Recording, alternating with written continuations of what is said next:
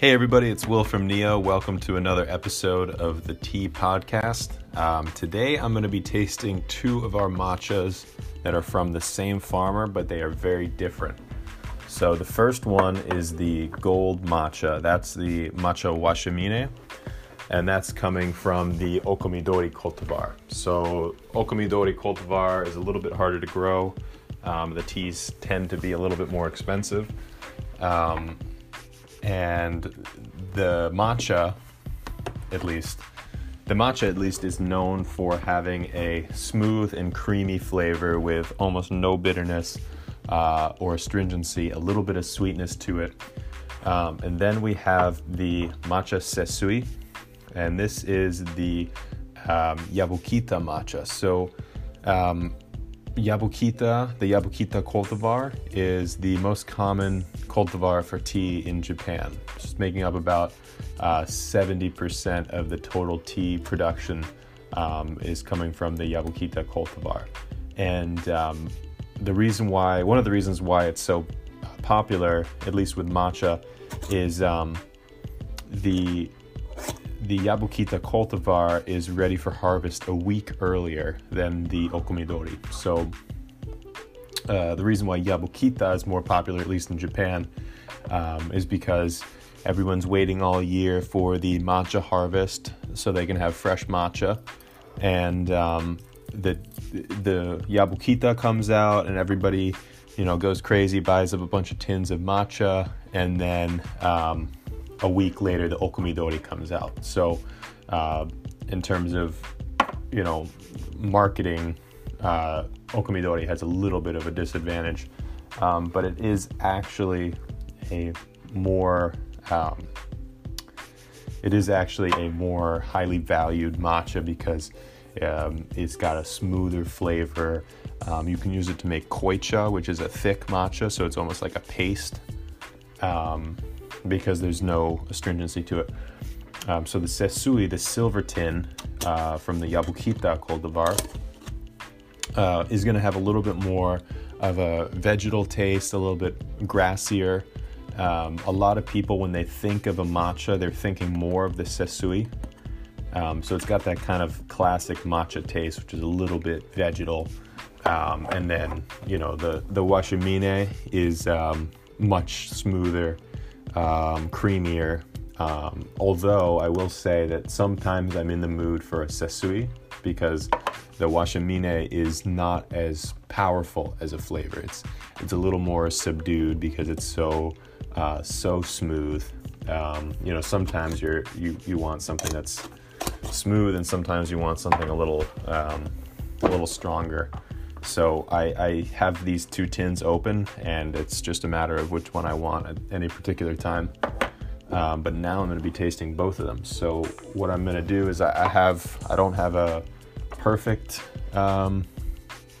Japanese utensil setup, but I do have the chazhaku, which is the bamboo spoon used to scoop the matcha. I have the chasen, which is the bamboo whisk made out of a single piece of bamboo. So they take a knife and they take a piece of bamboo and they cut each individual prong of the matcha whisk. So, you're talking like 100 cuts. And then they kind of, this is all done by hand in many cases. They kind of weave them in and out, and then it creates this beautiful whisk that I really can't find a substitute for. You can use an egg whisk if you have it. I don't, but if you have one, that may work. But for the most part, if you're going to buy one matcha utensil, you should probably buy the chasen. Then I have the chawan, which is the traditional matcha bowl. So it's, in addition to being a bowl that you can whisk in, it's also a bowl that you drink out of. So the chawan is kind of, if you look at it, it's not quite the size of like a soup bowl, but it's not quite the size of like a tea mug. It's kind of somewhere in the middle. and that's for whisking the matcha and also for drinking it. And you drink it with two hands. And if you really want to get technical, if there's any sort of design or pattern on it, you want to face that to the person that you're drinking the tea with so that they can enjoy the design of the bowl while you're drinking tea. So what I did was I took a kettle of water heated at 175. So you can go a lot, 175 Fahrenheit. So you can actually go a lot hotter here. Because you're going to be drinking the whole leaf anyway, so it doesn't matter. You know, a lot of times you want to go lower so you only extract the sweet parts of the tea, but here we're going to be drinking the whole leaf anyway, so it doesn't really matter how hot we go. But I just know that 175 Fahrenheit is kind of like the gold standard for matcha. So what I'm going to do is I'm going to use this chazhaku here to scoop a couple of scoops of the washamine into this. So another thing is that you also have what's called a furui. A furui is the sifter. So you may notice if you have matcha at home that when it is exposed to humidity, you start to get these little clumps or like these little crumbs. And the furui is to break these up. So rather than just dumping it into the bowl, you put it first into the furui, and then you use the chazhaku to push the matcha powder through. So what you're left with is a very fine matcha powder with no clumps in it. And this is going to save you a little bit of frustration later, because sometimes if you were to put these clumps right into the water, they don't exactly break up when the water hits it. So you'll get these tiny little clumps in your matcha, and you really want it to just be a consistent texture throughout. So I'm gonna do the same thing now for the sesui, and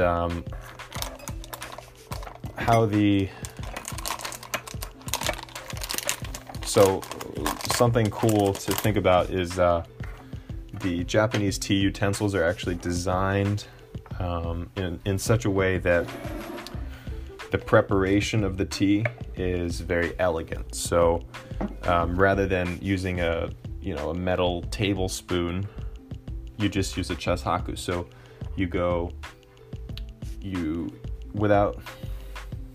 So basically these utensils are designed to be used with little movement of the hands and the body. You see that in the Kyushu teapot, which can be tilted to pour very easily without having to move too much of your body. So this really keeps the tea ceremony very, elegant and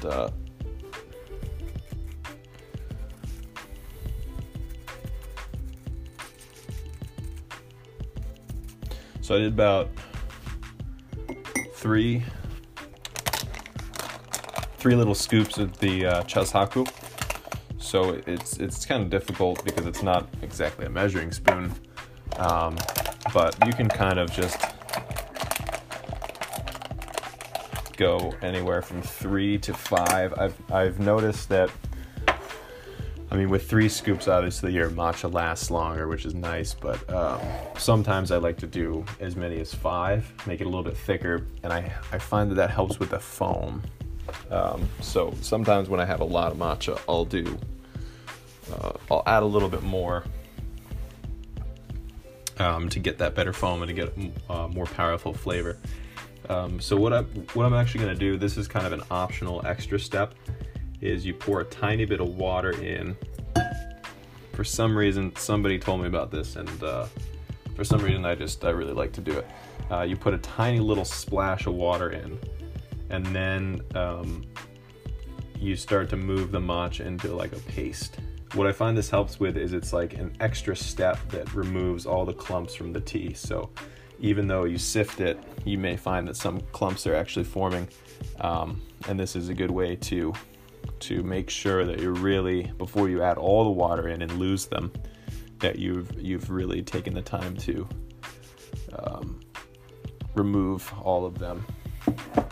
And this will give you much smoother matcha. And then you add the rest of the water in.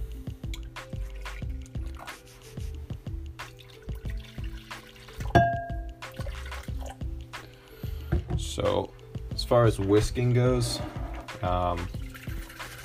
if you watch a traditional tea master or one of the farmers that we get to meet with, they do it with all of their wrist. But I found as a beginner, I've found sometimes it can be easier to get a larger bowl. Like right now I have a Pyrex that's like I think it's like half a gallon or something. It's a huge Pyrex, and I find this gives me a better motion, which actually makes it easier to get that nice foam.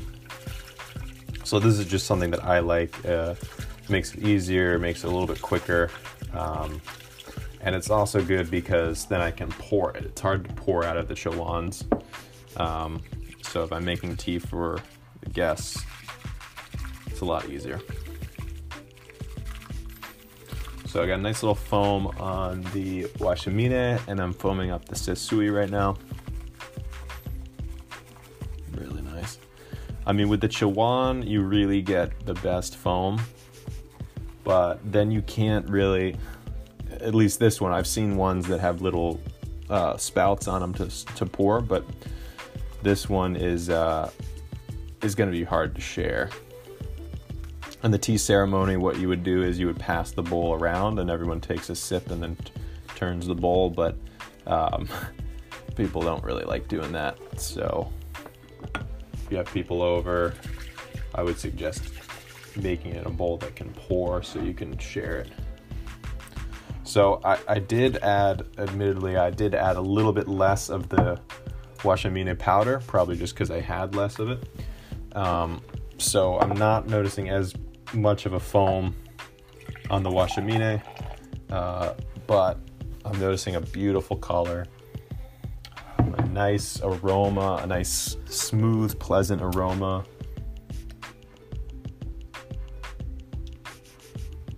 That's a really smooth tea.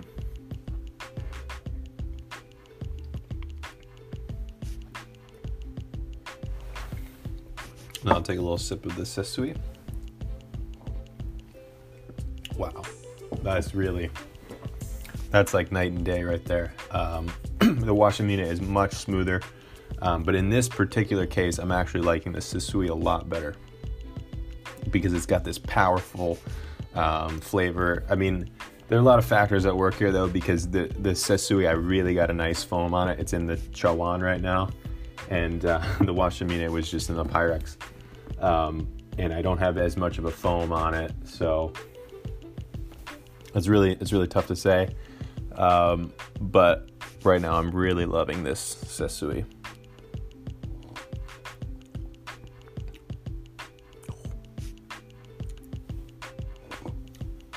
So trick, the foam is going to add, obviously a little bit of air to the tea.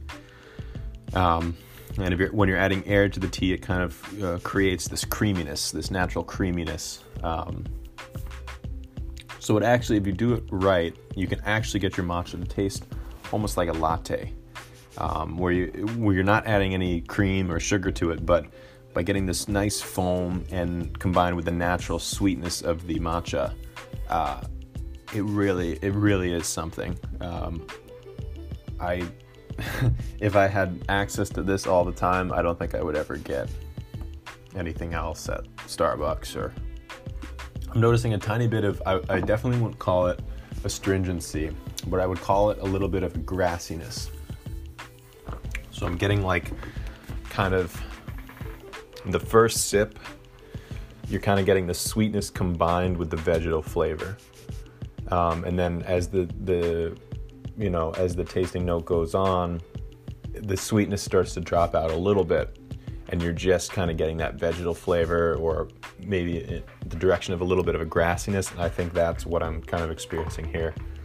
Let me try the Washamine again. I think I didn't quite do this Washamine justice. I don't have that much of a foam on it here, and I may not have used enough powder. Yeah, I'm noticing this this very gentle smoothness with this tea. It's something you could kind of enjoy any time of the day. You know, obviously you have to look out for the caffeine. It's quite high in this, so I wouldn't really drink it after 4 or 5. But it's a really nice, smooth tea that you kind of pick up and drink. And you know, the Sesui is kind of, it's early in the morning right now. It's something really nice to kind of wake me up and start the day. But perhaps later in the afternoon, it might not be as nice to have this you know, strong, powerful vegetal tea. So that's just my interpretation of it. Obviously, both of these teas are really delicious. I don't want to make it seem like one is not as good. They're both spectacular. But if you find yourself choosing in between the two, just know that if you really like the traditional matcha, like the grassy, the vegetal flavors, I would go for the Sesui. It's also going to be a little bit less expensive because it is a Yabukita cultivar. And then if you're really looking for, you know, the top-notch Okumidori, super smooth, super creamy. If you're trying to do koicha, which is like a thick matcha, almost like a paste, and you're looking for a matcha that's super green, it's got a little bit of sweetness to it, you're going to want to look into the Washamine, because that's definitely the highest grade matcha that we offer as of right now. But the Sesui is kind of what a lot of people are looking for in a matcha, and that's a terrific product as well. So I hope you guys really enjoyed this tasting. I had a lot of fun doing this. It's actually my first time tasting these two teas at the same time and doing a side-by-side comparison. I usually have one or the other. So this was fun for me. Thank you guys for getting me to do this. Really learned a lot too. So stay tuned. We have more podcasts coming up. Gonna be heading off to Japan soon, so I'll have tons of stories to tell.